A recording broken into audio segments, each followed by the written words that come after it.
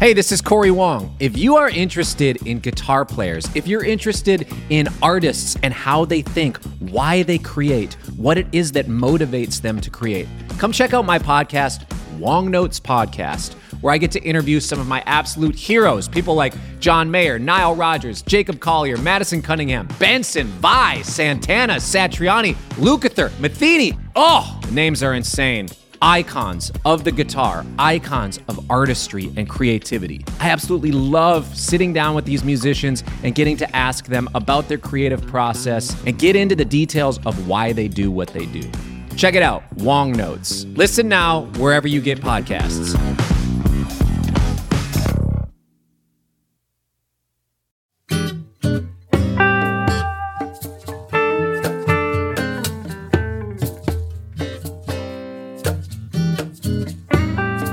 Hey everybody, welcome back to another week of Chasing Frets, and I'm here this week with Andy Ellis. Yo all. And this week is a special week for both Andy and I because we get to talk to one of our favorite not only guitar players, but just people to talk to, and that's Ben Harper. Yeah. And so today's episode, we're gonna, his history with the lap steel has been well documented, and so today we took it from the angle from his new record, which is Winter is for Lovers, which is a solo lap steel record, and was just him on a new instrument, a Monteleone built instrument. And he's been telling me about this for a couple years now. He's like, Jason, I got this instrument coming, man. Wait till you see it. Wait till you see it.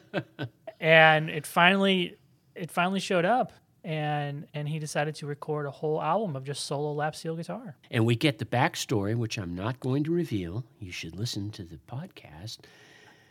But there is a shadow record. Yes. There's a secret side to this whole project that thankfully he did. I will let out that we'll see, that people will be able to hear. Yeah. Because after he told the story behind it, I was just in the back of my mind, I was thinking, please don't just put that on the shelf for the box set in 30 years or whatever, know. And but it will come out, and we'll let Ben tell that story. Right on. So thanks again for joining us. You can hit us up at chasingfrets@premierguitar.com. And so let's. This is going to be a real fun week for us. So let's dig into the first episode with Ben Harper.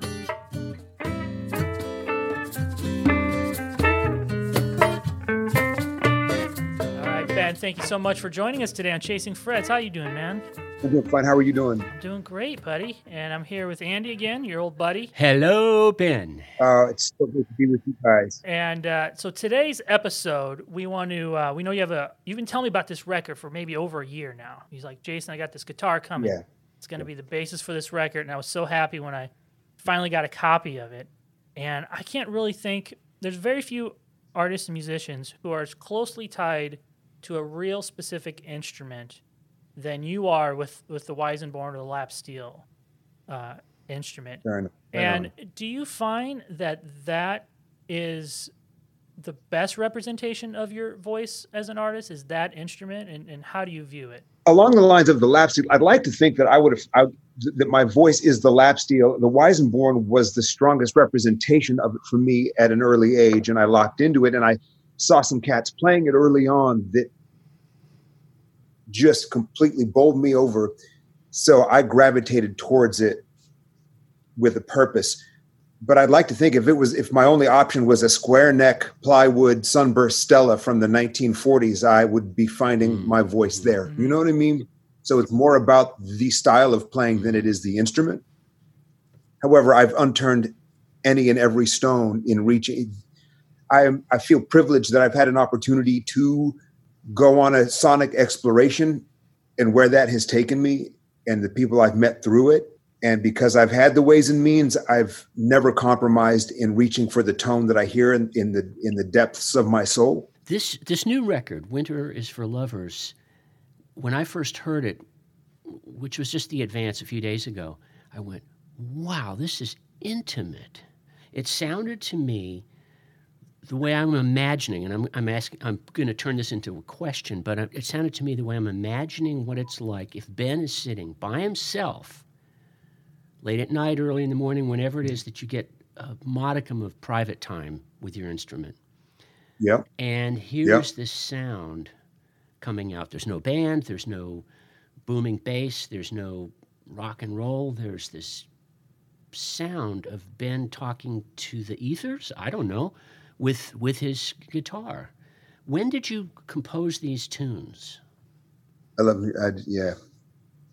You know how much respect I have for you guys. And I mean, I'm just going to let that sink in for a second. I've been composing these tunes my entire adult life. I've been working this record. I've been putting pieces away, and every once in a while I'll fill a space on a record with one and go back to writing them and putting them away for the time that I was planning on making a lap steel record. So since my late 20s. Do you document them, like, just do a scratch recording so you can keep track of them over this period of time, or are they all just in your head? I had always had, I once one would be completed, I would set it aside. And so I was collecting, and every once in a while, one would hit a mark to where I would say, I'm going to bring this to the stage. And I would kind of road test them at various times. And then people would come to me afterwards and ask about them. And I would give them names just so that, in France, say, the promoter or my manager would come to me and say, you have to give that song a name because, you get paid for playing it over here, kind of thing. I mean, there were various reasons why I'd need to give things names. So I would put names on them, but knowing that they were kind of in the back of my head, that they were placeholders for something else. Does that explain why almost all the titles are cities? Some of them are regions, and one of them is a country, but they all are locations. Is that why they have those names? That's correct.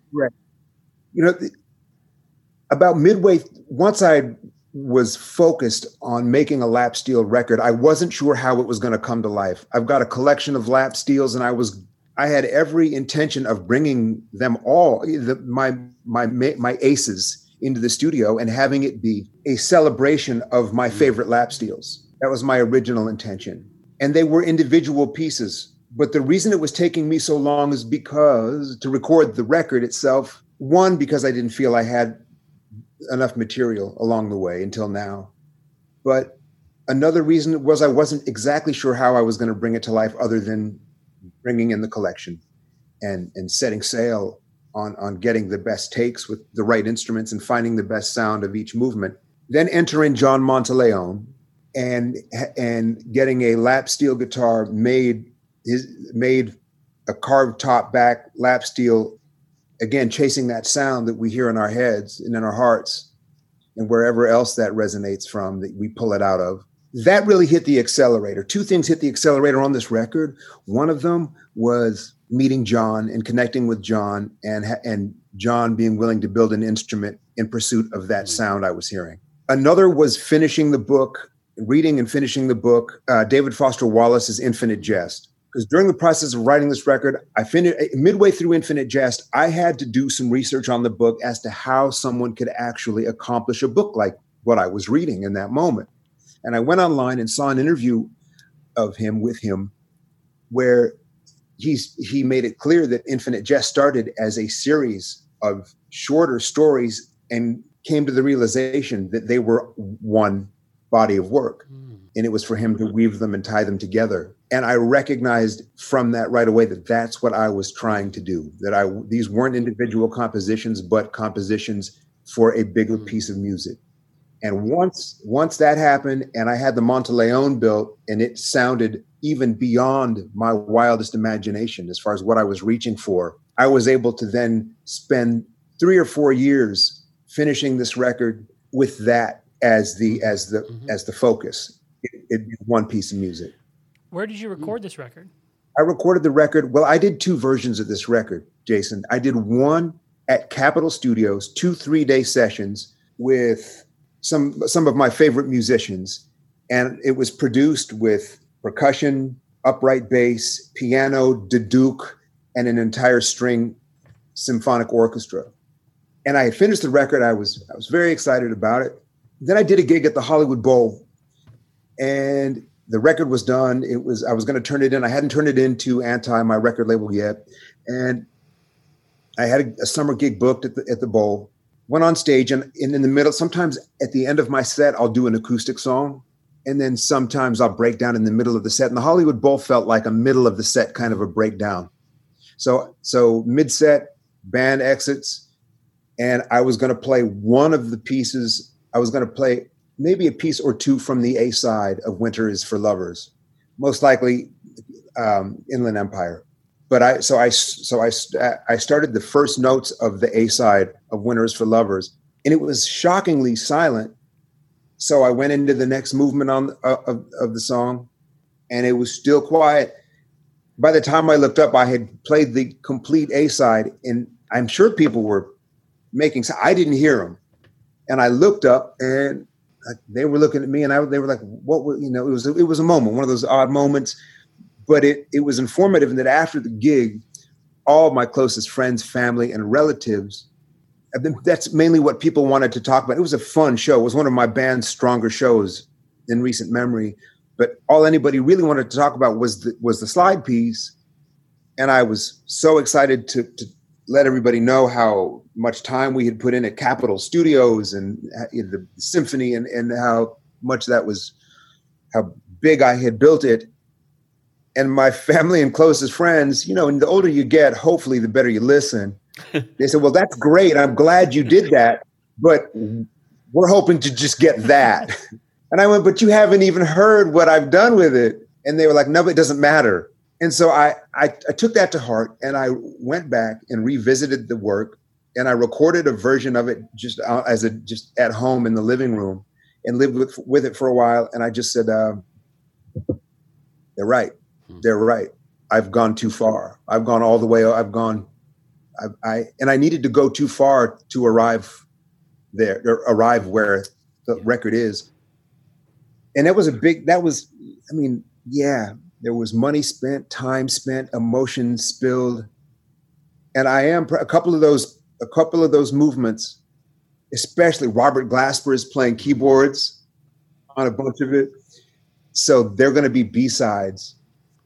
But I went back into the Carriage House in Silver Lake where I recorded Get Up, the first Charlie Musselwhite record, and hung up a couple of mics and that was it. And just played it. Went in for a few days, just played it front to back till we got the right ones. You mentioned, and I don't mean to ramble. On you, but this is the place for rambling. This is the place. All right. All right. You mentioned that you had this idea going into this project of pulling out your aces and getting a greatest hits of your lap steels. Was it always acoustic from the get-go? It was going to be acoustic and electric, but very ambient electric. Clean Fender, Vibrolux, Princeton's. And how did these pieces feel to you differently between acoustic and electric? Because those are very different kind of sonic landscapes to kind of play in. How did the pieces feel different?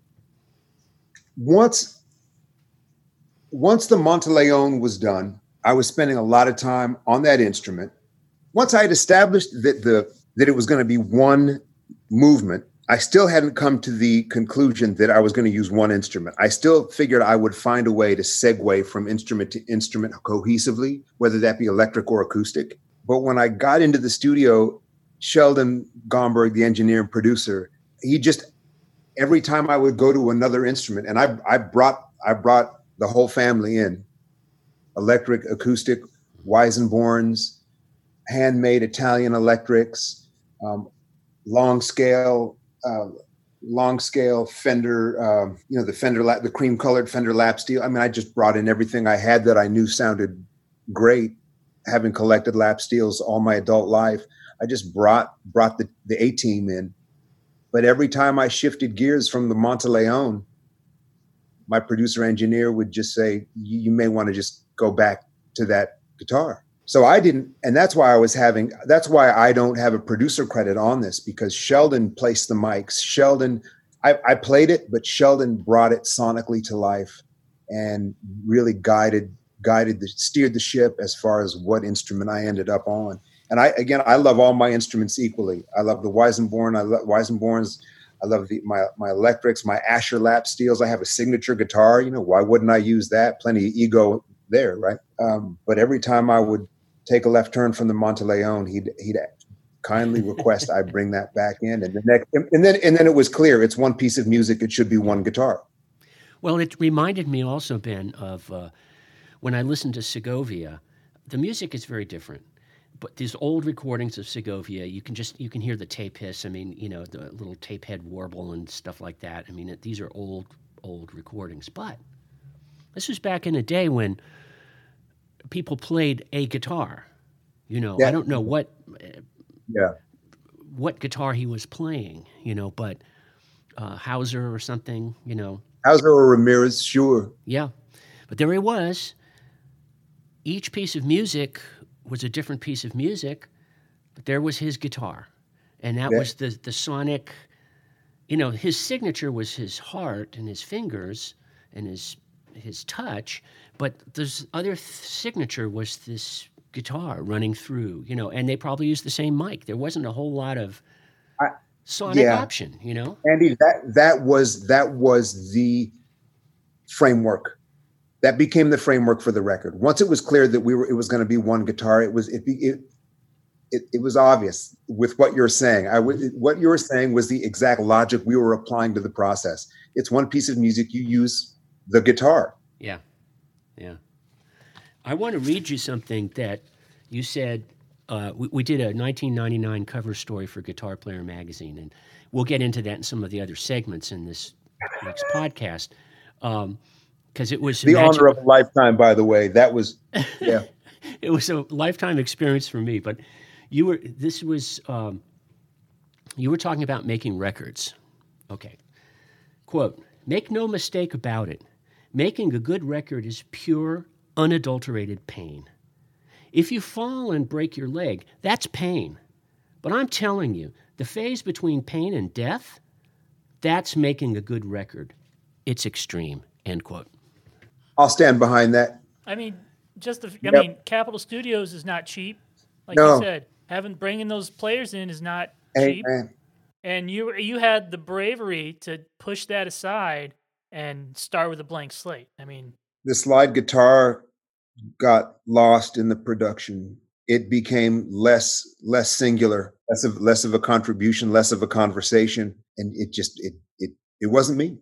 I mean, it's cool, and I'm glad we've got these pieces for the B-sides because they're cooking, and I can't wait to get them to you. I'll hang up and send them to you both. But it wasn't. What wasn't it? It wasn't. It didn't hold my entire life in it like this one does. This is the kind of record where I don't need to make another record. From this one, I'm going to make more records, but I don't need to. Because this is the record I'd always wanted to make, and yeah. I've seen you in concert, and even in the little interludes between songs, whether you're on electric or acoustic, those times when it's just kind of you at the instrument, that's the sound of Ben Harper to me. Right. What you're saying is what is being reflected back to me from friends and fans and family and people who I don't often hear from. Sometimes when I release records, I mean, I'm really hearing from people who are so near and dear to me around the world about this record. You have to be hardened in the business and in music because you can be ahead of it, you can be behind it, you can be right on time with it. And it really isn't about what people say as much as how you feel about what you do. But with a record that is this intimate, it is a much softer landing to have it be welcomed with open arms.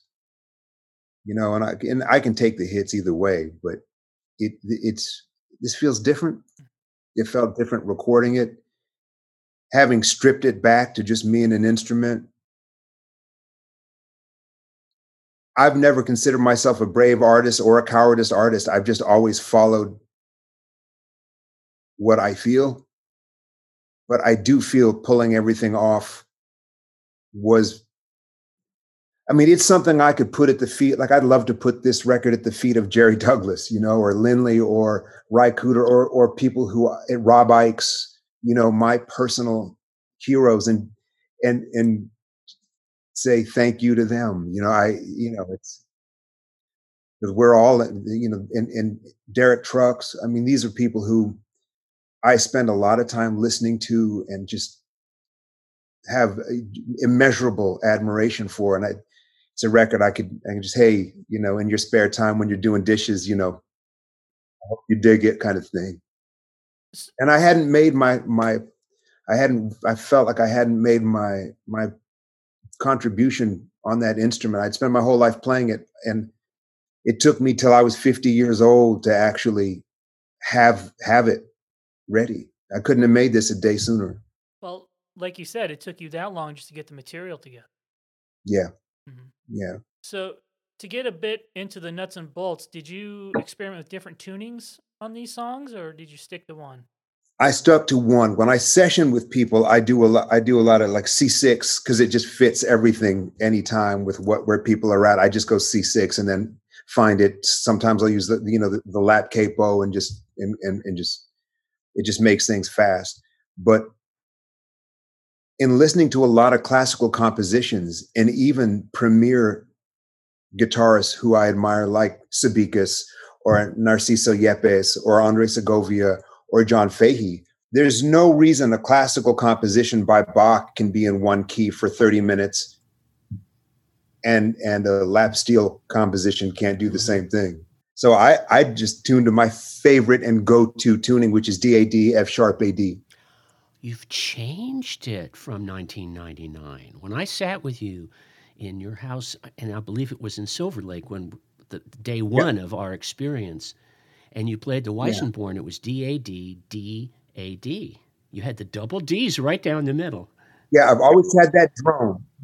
Yeah, the drone I have on lock as well. But for early work like Pleasure and Pain and Mama's Got a Girlfriend way back in the day, and a lot of the early instrumental stuff like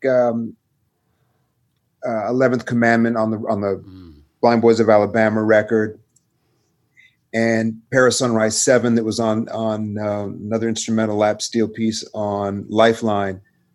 Mm-hmm. You got to have that third in there just for the because you got the minor fall, but you need the major lift, right? Like Leonard said. Yeah, cool. Well, that right. I highly encourage everybody to go check out Winter is for Lovers, which will be out this October. And thank you so much for joining us, Ben. Ben's going to be here all week. What a pleasure. Thank you for having me.